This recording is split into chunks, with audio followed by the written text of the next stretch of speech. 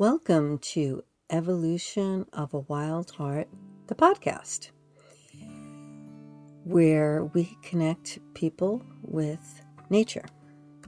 And I am your host, Joanne Helfrich-Sullum. And today's guest is Rosemarie Serrazzo, a urban shaman. And she's going to explain what that is and what a shamanic journey is compared to meditation that a lot of us do every day. So welcome, Rosemarie.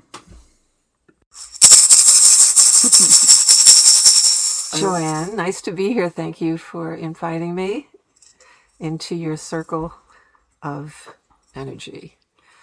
Thank you for being here. This is an exciting show, and I'm really interested in learning all about a shamanic journey. So tell me, what is the difference between doing a shamanic journey and, say, a meditation? The differences are somewhat subtle, but yet vast at the same time in reference to the difference between shamanic journeying and meditation, or even looking up a totem.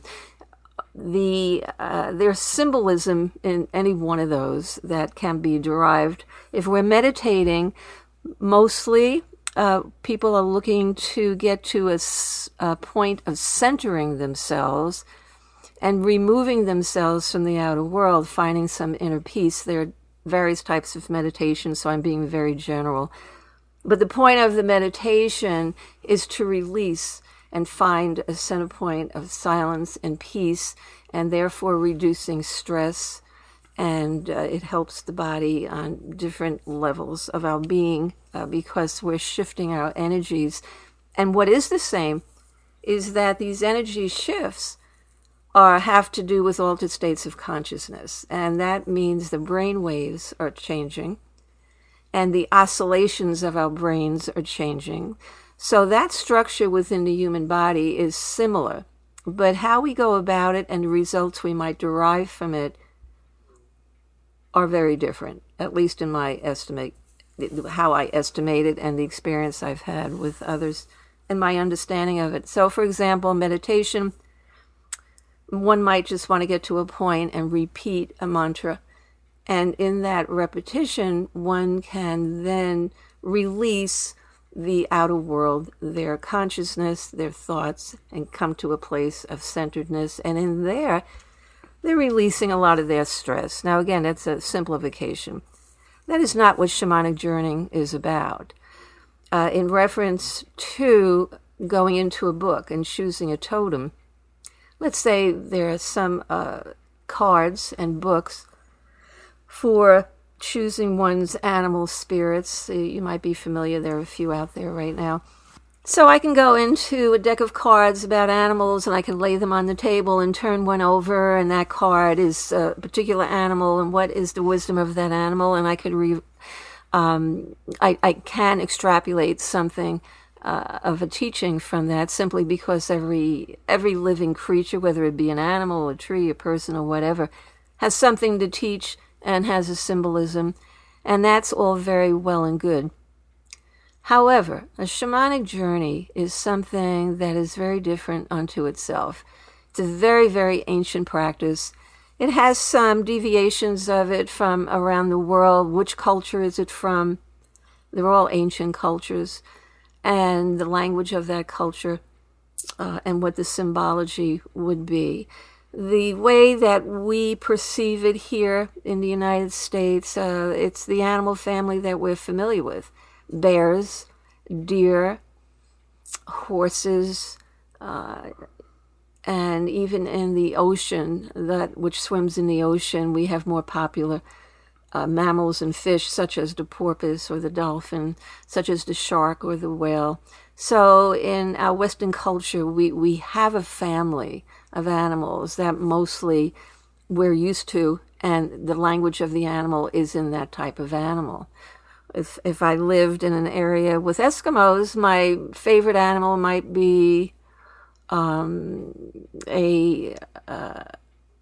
seal or something of that nature, but you don't find that coming up too often in people that are from the West, like we are, from the United States particularly, even in Canada.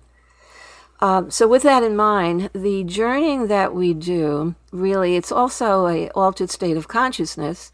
Our brain waves are going to change. The oscillation changes the levels of the energy, and that helps us go into an altered state, such as meditation does. Choosing a totem from a book doesn't alter our brain waves, but meditations, if it's done properly, do. So it's better to compare those two, meditation to shamanic journeying. But again, the meditation is somewhat stagnant. We're in one place doing one thing repetitiously with an end result of releasing stress and centering ourselves. And again, I'm being very, very basic and simplistic. And I just want to ask you, what about when an animal shows up in your life, whether on television or in real life, or you're thumbing through a magazine and particular animal? And I've had this personal experience, I've known other people do, with maybe a little bird showing up at your window, or something maybe more exotic that you connect to in a very deep spiritual way. And you're talking about, your continent that you're born in, your environment that you've grown up in, that you grow up in. But there are people who connect to things that are on the other side of the world, and they don't know why. Is that related to, is that can be related? Can they discover more through a shamanic journey? Or is that more in the area of totem animals? And what is the defining difference between a totem animal? Like, it's fun to go through the cards and pick an animal. And sometimes you can go through it 3 or 4 times and that same animal will be coming up for you. But in terms of doing something deeper work like you do, what would be the difference in those defining factors in that? Well, again, we're speaking of the non-ordinary realities, what a shaman would call the world that is not of the physical or the consciousness. And in that space, that vibrational space, that esoteric level of experience and mystery and magic, anything is possible, because there are so many avenues to that experience. As you pointed out, one might have an animal that comes to them from a whole different culture, a different part of the world, that's not the archetype of what we might be used to, but it's in their consciousness. There's no definitive way to answer that because of the mysteries of the universe. That animal could be coming back from a prior lifetime, for all we know. And that animal spirit is coming with a message. Shamanic journeying is the intent of a shamanic journey is to going into non-ordinary reality, removing oneself from conscious mind. And that is by shifting the brain oscillations. Again, that's done through repetition of drumming or rattling, sometimes even chanting. It's within that shift that we can remove ourselves from the limitations of our conscious world. And in that, the magic can happen, whether it is an animal coming to us from another lifetime, whether it is an animal coming to us even from another planetary experience. We don't know. The universe is too broad to have definitive answers. But primarily, that animal is coming as a gift from the universe, from that which is the creator of all things. And that animal is coming to us with a message. So whether we are going into a journey to retrieve the message, or we receive that message in a dream, or even if a message comes to us in an animal, in a meditation, however it gets to us, is life's way of tapping us on the shoulder and saying, you need to know something, because we're so distracted by the outer world, especially in the days of technology. All the electrical wires and everything that interfere with our consciousness, our brain waves and all that. So we have to get into a place that we can release ourselves from the outer world, go into the inner world. Meditation can do that. Shamanic journeying can do that. Other than that, if we have a vision, regardless of how distracted we are, it just shows the potency of the universe. That if something wants to come through, it's going to come through. Often it will come through in a dream, because it's the only time that our brain waves are oscillating at a level that are not of the conscious world. And so we can be open to receiving messages. And the shamanic journey, the difference in that, in these other possibilities, is they're all good. If an animal is coming to us, an animal is coming to us because we are so connected. We are animals. We are mammals. Even though sometimes a guide could be in the form of an insect or a fish, and that happens also. But mostly our mammal world will come to us and pair up with us and want to guide us and be there to protect us and also to teach us. But there's no one set of ways. There are a lot of variables.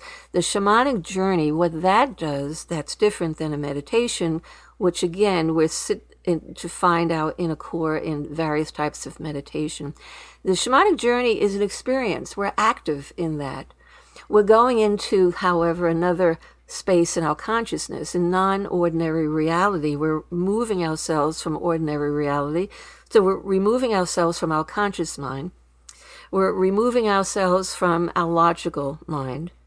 And we're going into a space, more of a theta oscillation brain wave, even though we can go beyond theta. And in that, we have released the outer consciousness, and we're in a trance-like state. We're brought there, or we're helped guided there by the facilitator. And we go into that space to have an experience with another being. If we're going in there, calling on our animal guide or our animal spirit, then if we have one that's been waiting for us or is there to help guide us, that animal guide or spirit, or that power animal, whatever we want to define it as, will show itself to us. It could be with us from when we're very little, but we lose those memories, and maybe at some later point, we're 40 years old, we're taking our first shamanic journey, and suddenly this animal comes to us, and we remember, wow, I had this experience with that animal when I was a little girl, and I had totally forgotten about it. However, it could be any animal. It's the animal that is paired with us vibrationally, that has a message that is specific to what our needs are.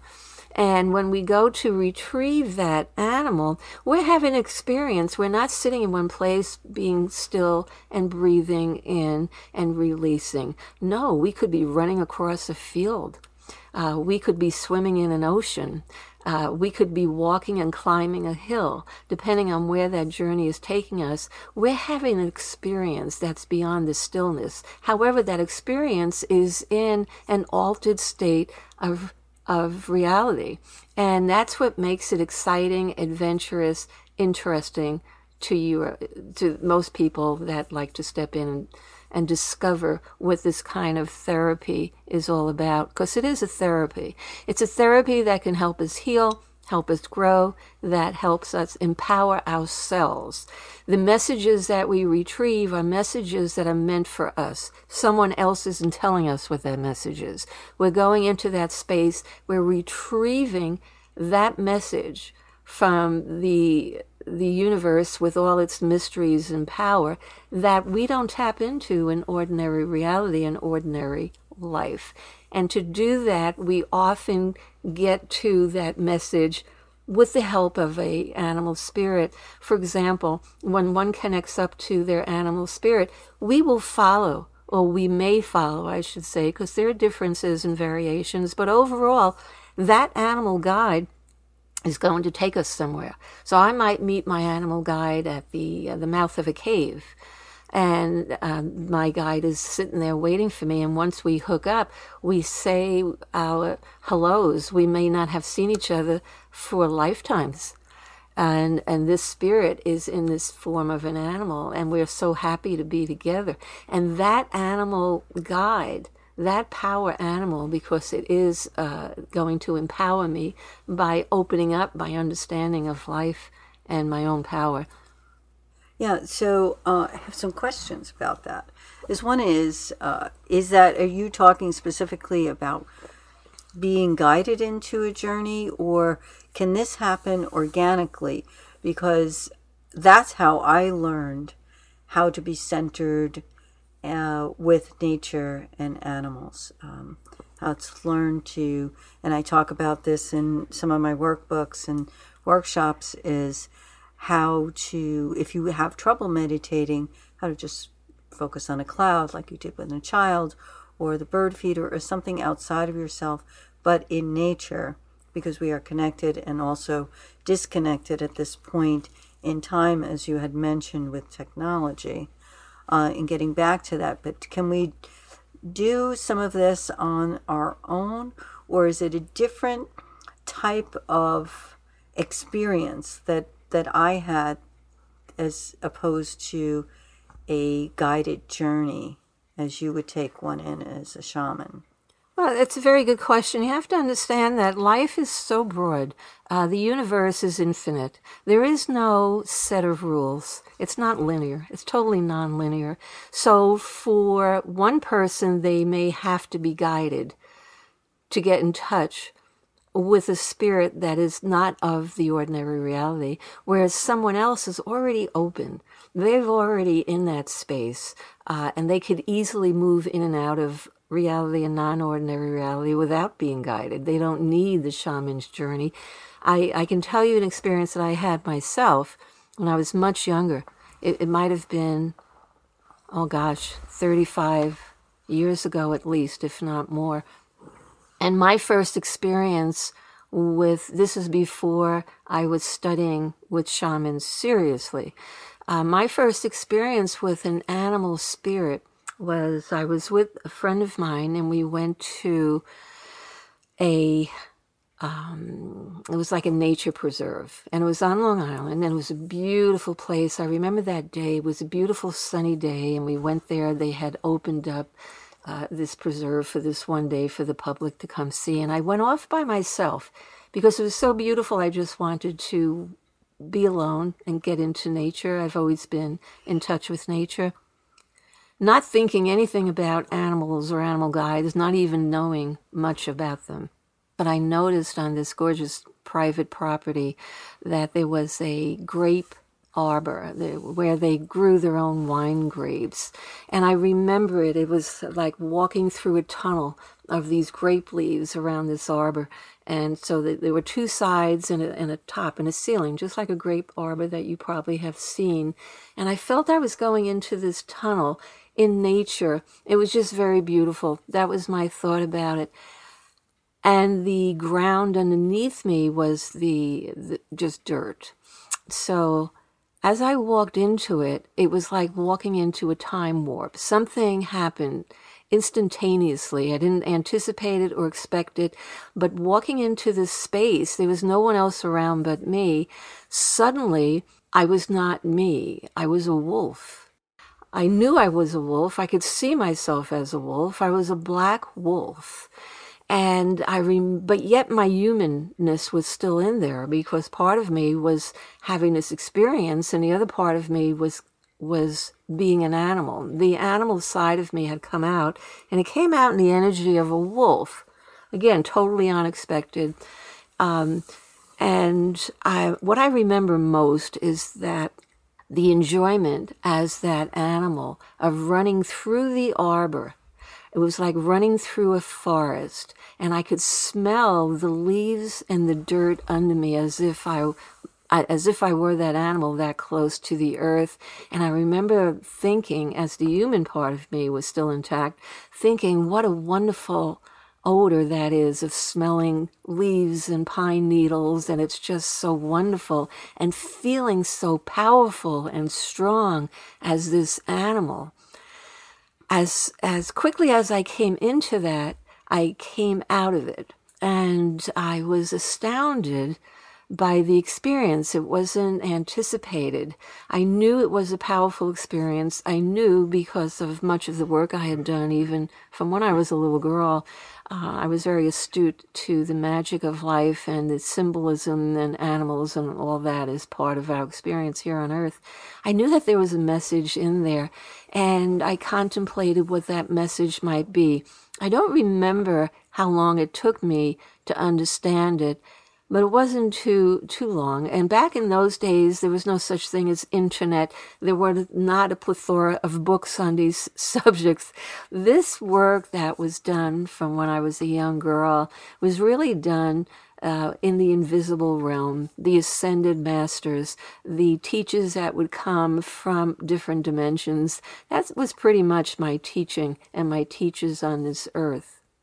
Was that experience you were in your physical body? And I understand what you're talking about. It's I experienced that in creating art.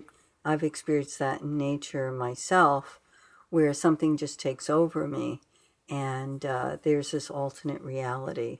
You're still walking around, you're still breathing, you're still, on two legs instead of four, but it's just this something that comes through you. Correct? Is that describes? Well, I understand what you're saying. This particular situation went beyond that. I was not in the human. I was a wolf. I was that wolf. I had the experience. I had the energy. I felt empowered. I was the animal. I could feel my muscles and strength running along the earth. I could smell the earth as if I were as high from the earth as a wolf would be versus to standing on two legs and being where a human would be. However, there was still a piece of my consciousness that was observing it. So I was the wolf, but yet I was also a piece of me that if I had lost that, I might have lost the memory of that experience. So when I did come out of that, I still had the memory of it. But during that time, I was no longer in my human mind. I was no longer in my human form. I was actually the wolf, the transformation into the wolf. It happened quickly. It gave me the experience, and I learned just by retrospect with that what that experience and what the lesson was. I feel everything is somewhat of a lesson. I'm being taught something by the experience. But just to wrap up, the difference between that and a shamanic journey is that was not planned. It's not something that I can just go in and out of any time. It happened spontaneously.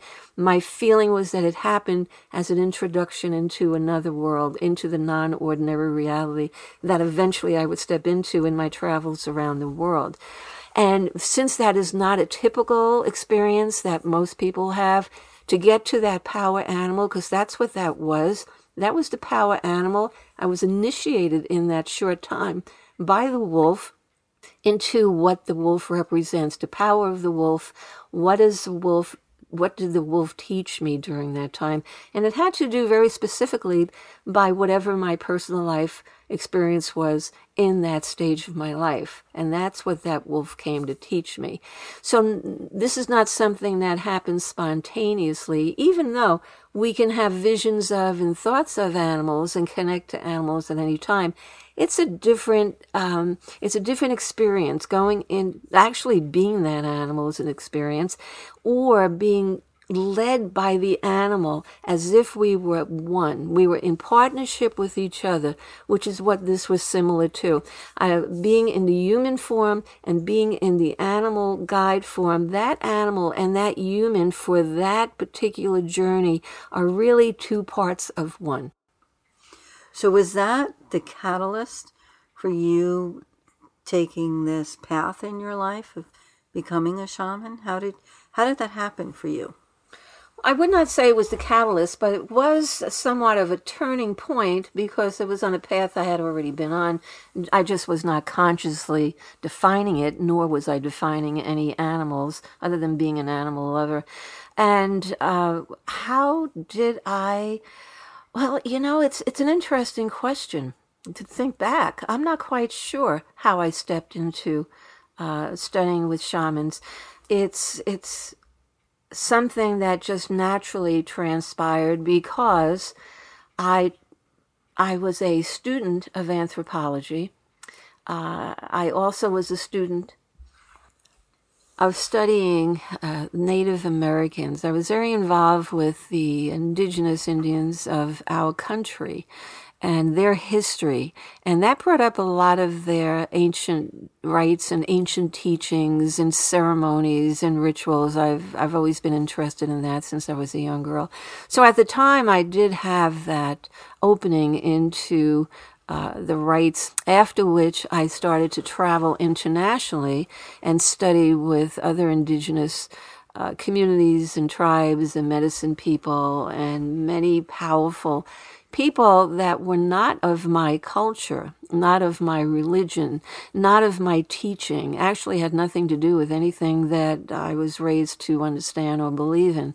So traveling the world expanded my consciousness, and at point during those travels, just the interest in nature, the different aspects of nature. I studied the herbs, the trees. I went into the Amazon. I went into rainforest. I went into the West Indies. I went into South America. I went into so many different areas of the world, mostly where the tribal customs were still intact. And just somewhere along the line, I was initiated into many of the mysteries of the universe that I would not have known about if I didn't study with people outside of my own culture. And it was just a natural gravitation, because I was already doing healing work of different natures, to want to go into it further. And I do remember, now that we're speaking about it, Michael Harner was someone that I had followed because he was an anthropologist. I studied anthropology, but I was not an anthropologist. And I did follow him, and he's the one who wrote the first book that I remember and discussed the topic of shamanism. And in his travels, he delved into that very deeply. He came back and wrote a book. And when that book was first published, I did some workshops with Michael. I would travel to where he was. I found what he had to say very interesting. At the time, as I recall, to me, it was the integration of my Western mind and all that I had perceived and delving into these other cultures in different areas of the world. It was the marriage of both of them together. And from then, I went into what he taught, and that was specifically how to journey, how to do shaman journeys. And from there, it just developed further and further and further. Eventually, I would mix what I did with my people, shaman journeys and other things combined. So what would compel somebody to take a journey? And what's involved in that? What actually happens when you do a shamanic journey, and why have people come to you particularly? What need does it fill to go into, to have somebody guide you, someone such as yourself that's been, spent so many years at sacred places and studied this and has helped a lot of people? What are you actually helping them with? Well, I can only speak from my own experience, and I was known at the time through a nonprofit that I was director and founder of that had to do with unity through the arts, and that was my association with the African percussion, African drums. I started the first drumming community on Long Island, and I brought people in from my journeys from the diaspora of Africa, different areas of the world, and they taught their culture through the drum, through learning of the drum. I was a percussionist, so I was well known in that realm of interesting topics from outside of our own culture. Who is not responsive to an African drum? Every once in a while I would come across someone that was not. I can tell you many funny stories like that, but mostly, especially when this was new, on Long Island it did not exist.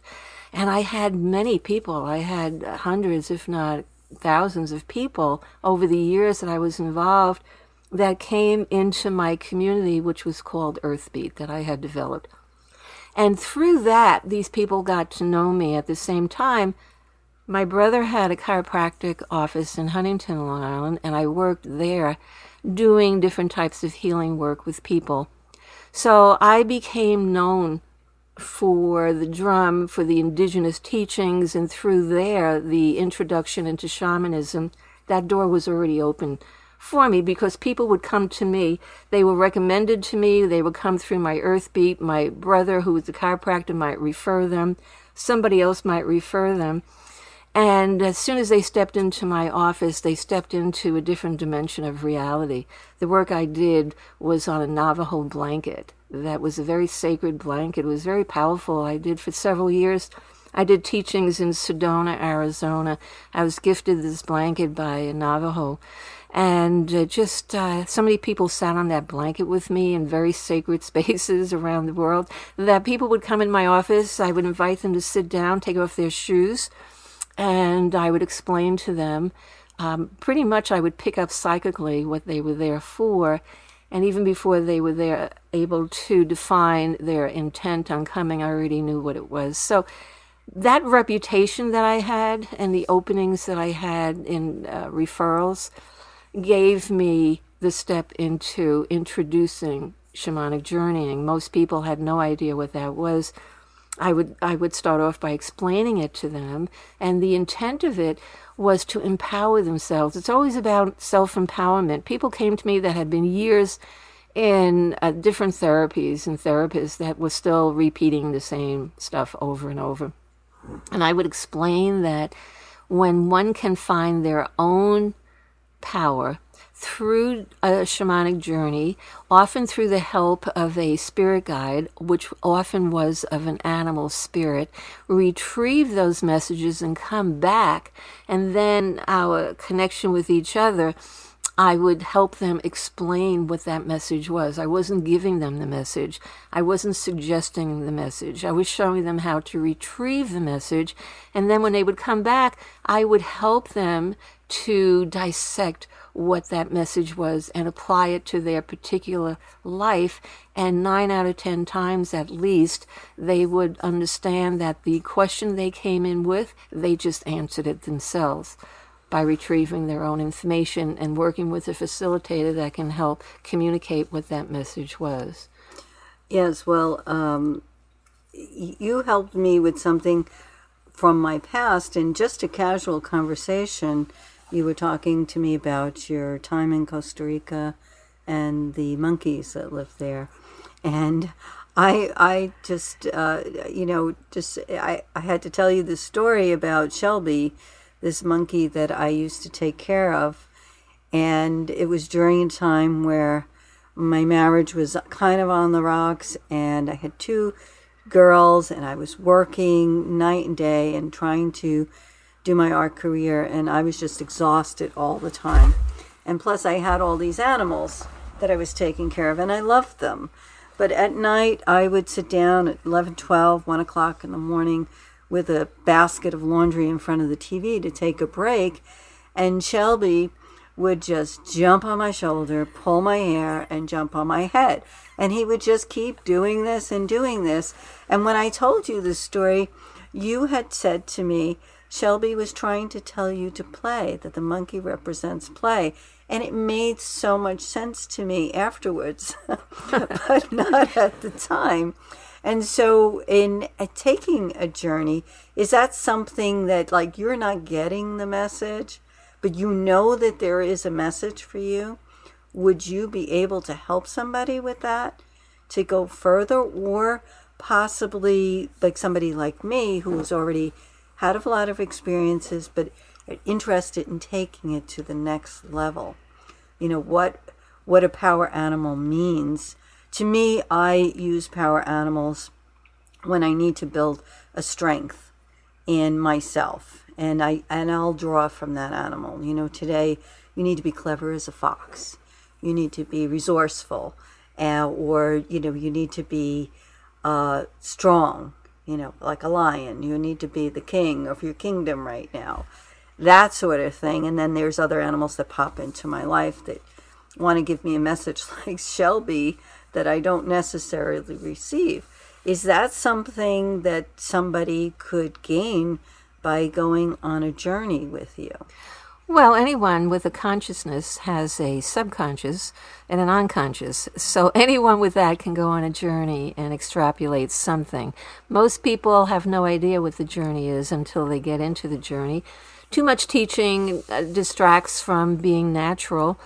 So what I do is I introduce the basics of what we're doing, why we would do it. People that come to me, if they don't want it, if they have nothing is connecting, then of course we don't do it. But I have to say, because of the background I had and why many of the people came to me, they were already interested. They were interested in the drums. They were interested in rituals. They were interested in things that were ancient. They were interested in healing that was not part of the allopathic Western mind. So they were already in that space. They just had no idea what the journey would be or what their experience would be. But as they came in, they grew comfortable with me guiding them in that direction. It's for anyone. It's for anyone. I've guided many novices, and I've guided many spiritually aware people into journeys that they have had astounding, and I mean astounding, experiences beyond that they had ever had, even though they may have been years in study and research or healing, whatever it was they were doing. It's not as if they were ignorant to it or they were beginners, and yet they still had experiences they would not have had without the journey. So if somebody was experienced or a novice, could they both have the same type of experience in the same class with you? So if they were taking, in a group, because I know you take groups out, and I know you're going to be doing a series, would that be something that either one? So if I'm consider myself a novice in this, and I'm learning from you what a shamanic journey is. But I have a friend who I know has done this before. Would we both be able to gain something from this? Well, it has nothing to do with the person's experience or the level that they're at. It has to do with their willingness to journey into a place that is foreign to them, and to be guided, because when we begin the journey, as I would have explained already in the introduction to the workshop, I no longer speak. There are no words spoken. It's all in the rhythm of the drum, and those in the workshop I have explained to what the drum's language is. So when the drum has a certain cadence, they know they're journeying. When I change the cadence, they know they're coming out of the journey, etc., etc. Okay, so I have so if I'm going on a journey, which I've never done before with you, and we start with the little rattle.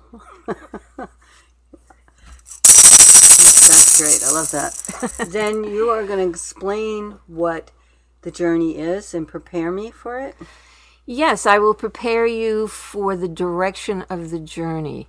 So you know that I'm going to be drumming, you're not going to be speaking, you're not going to be asking questions, you're going to be in a meditative state as I bring you further into a trance state through the drum.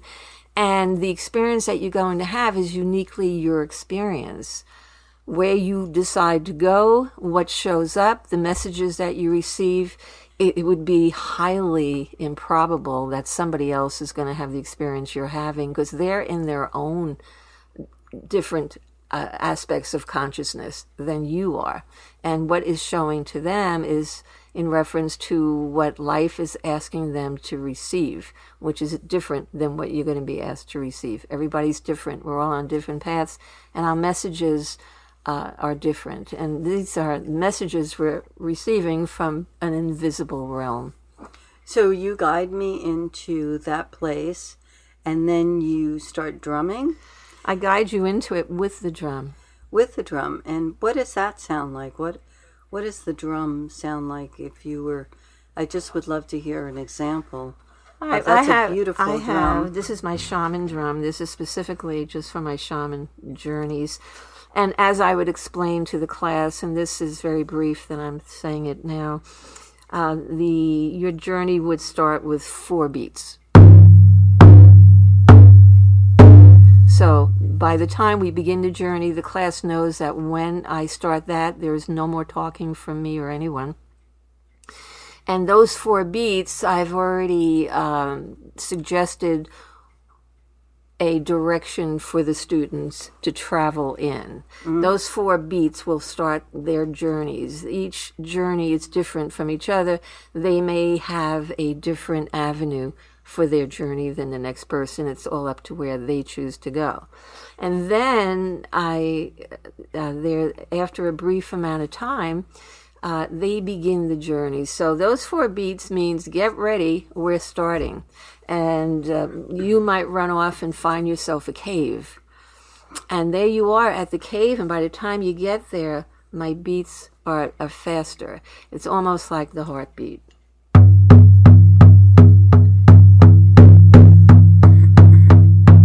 And so forth. And I will repeat that at the same tone.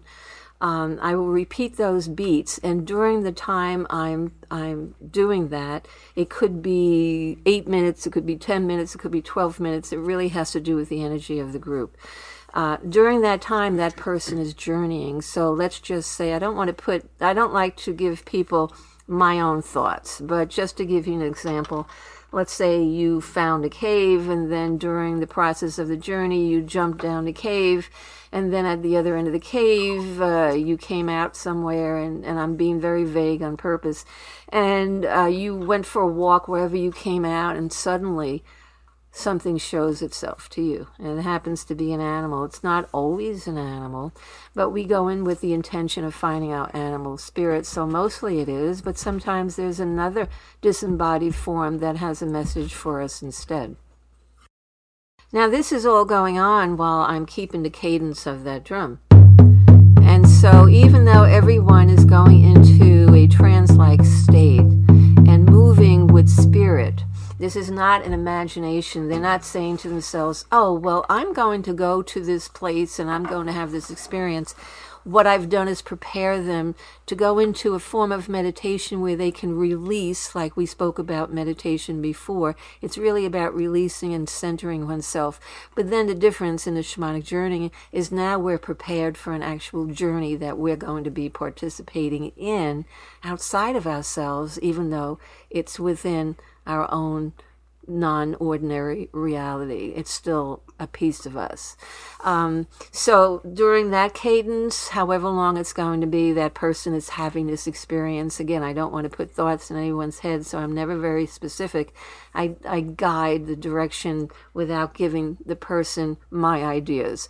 And so that happens for a length of time. And then that cadence suddenly will stop. And when my group or my person hears that, that means wherever they are, whatever they're doing, wrap it up and start heading back to how you got to where you're going. For example, if you found yourself at the bottom of a hole and you went for a walk and you wound up somewhere else, wherever that might be, after this, you turn around. If there's somebody with you or something with you or an animal with you, you're saying goodbye. You're not.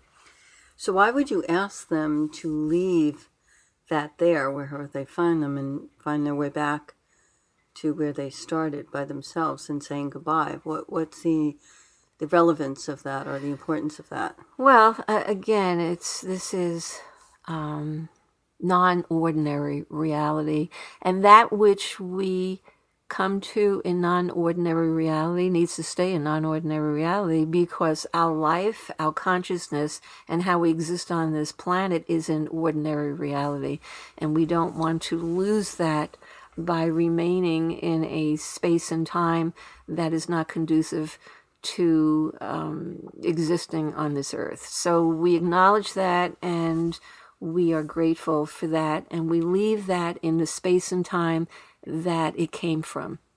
The shamanic journey is about going into a non-ordinary reality to retrieve whatever messages are there for us from a higher consciousness than we are, and taking it back to our world, ordinary reality, because there's a lesson or a healing or empowerment or something attached. It's a gift that we're given that most people aren't able to go retrieve on their own without even know how to get to that space.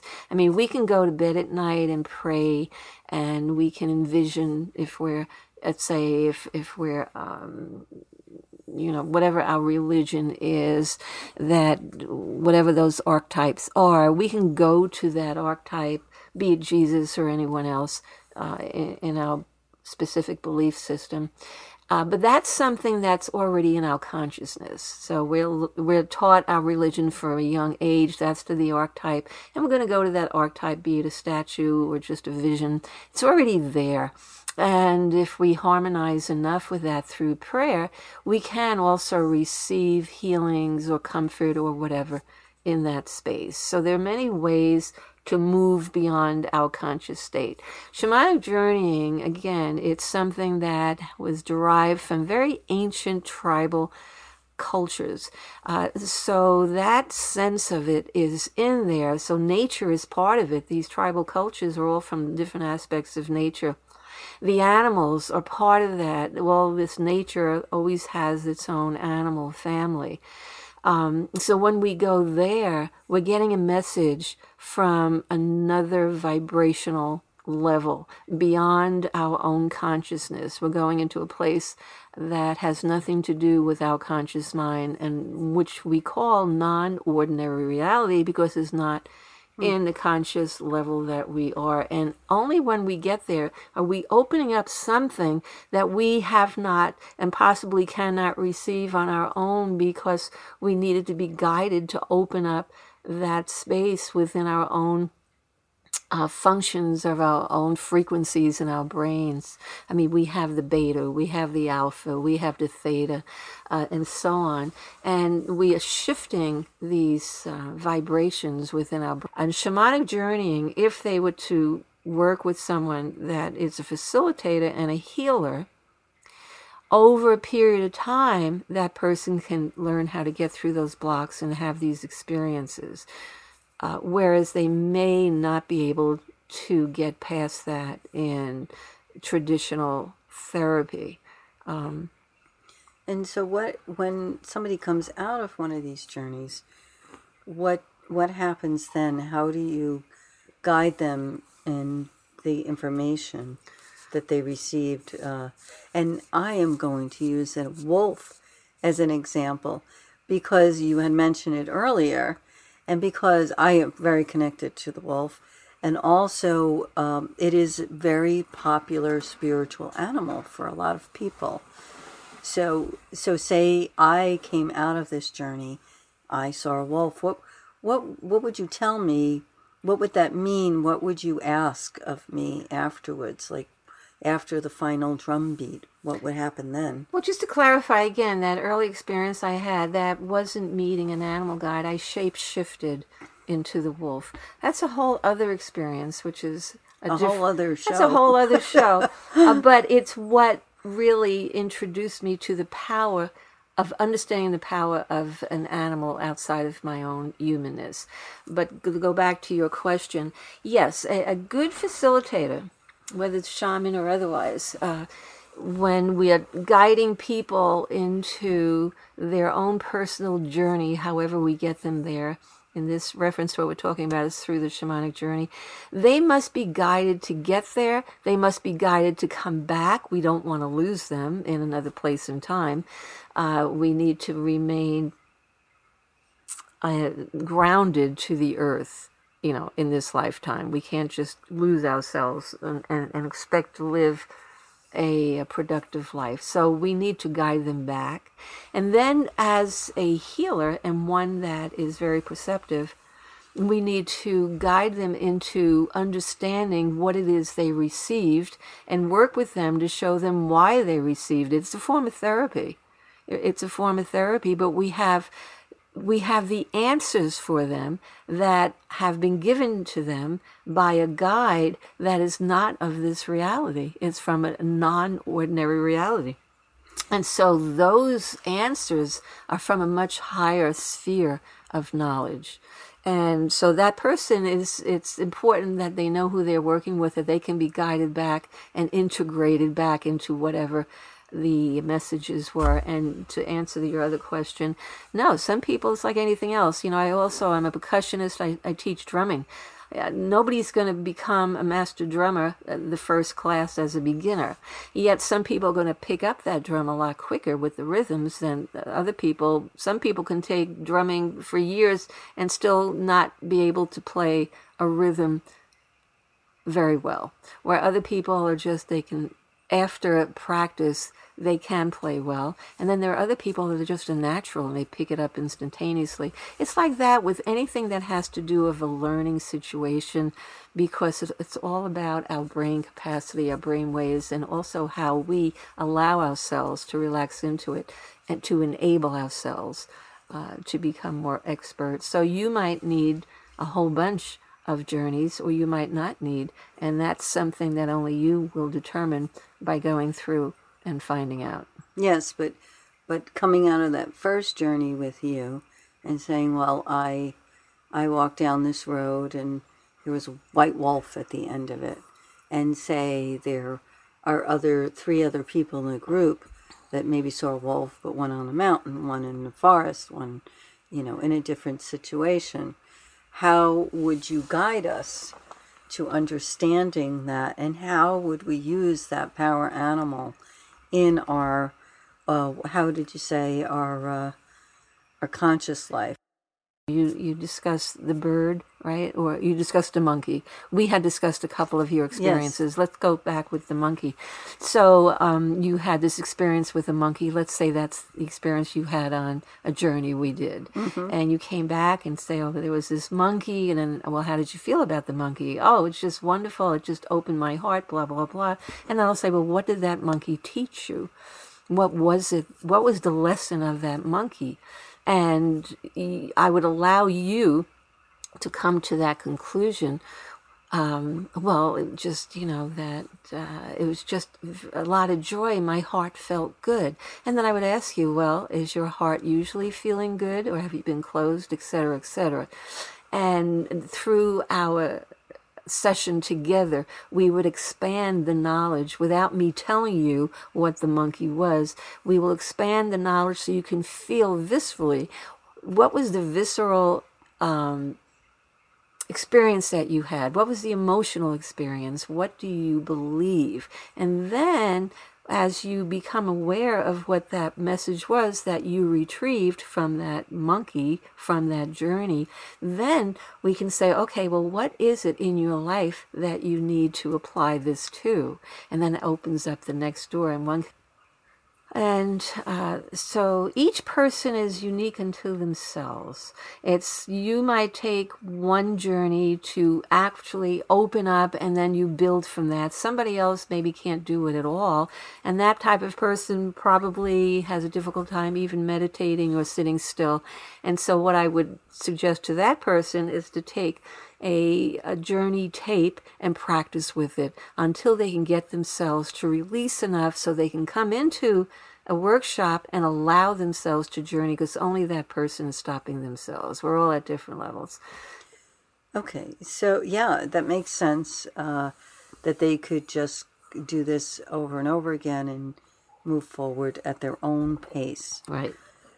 So is that how it differs from finding a totem animal, as you had suggested earlier, that a totem animal is different than what the message would be from the shamanic journey and finding a wolf as a part, as it would be to seeing a wolf constantly coming in your frame of reference in your life?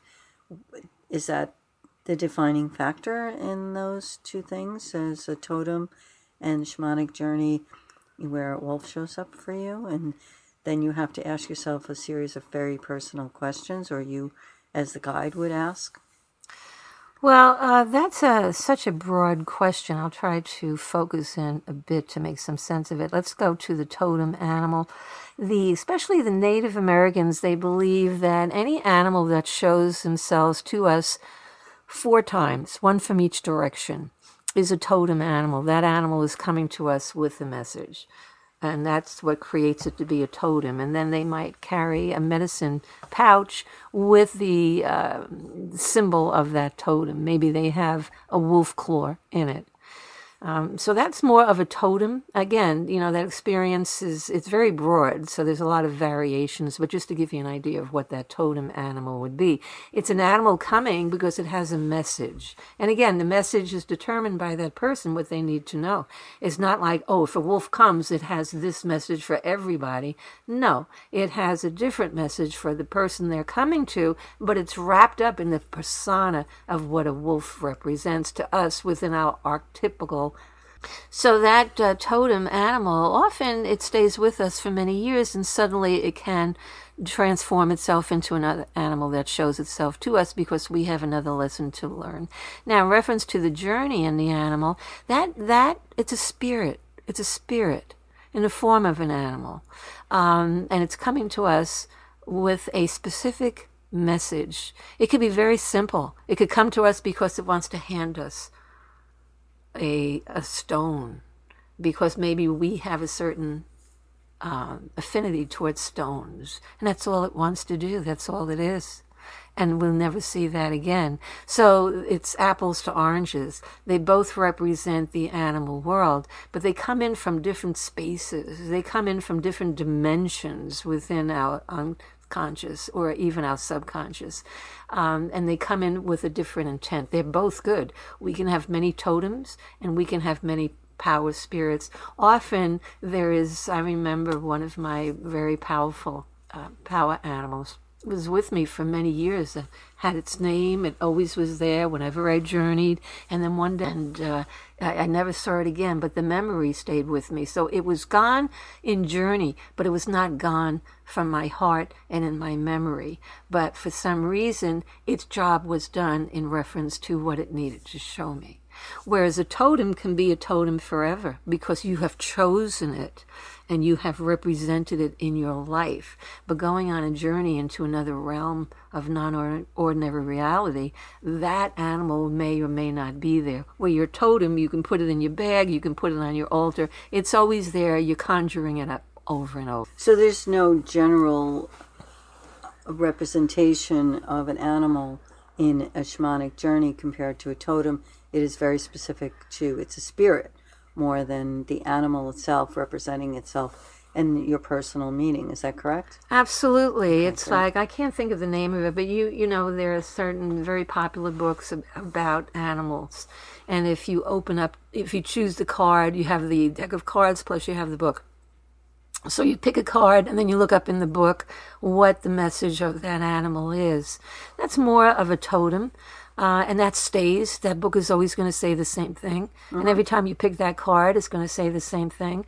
The thing is that when you pick that card, there's maybe an intent for that card to reaching out to you because you have to continue to learn what it is that animal is teaching. Well, I have to tell you, I learned a lot today about the difference between meditation and a shamanic journey. And I'm really looking forward to doing my first journey and seeing what animals show up for me. Thank you for having me, Joanne. It's been a pleasure, and I look forward to everything we are yet to do together. Well, that's it for today. I hope you enjoyed learning about shamanic journeying. And if you want to see other podcasts or learn more about me and my work, you can go to joannesullam.com. That's JoanneSullam.com. Or you could find me on social media and also on YouTube. And that is Joanne Halford Sullum. Thanks again. Catch you later.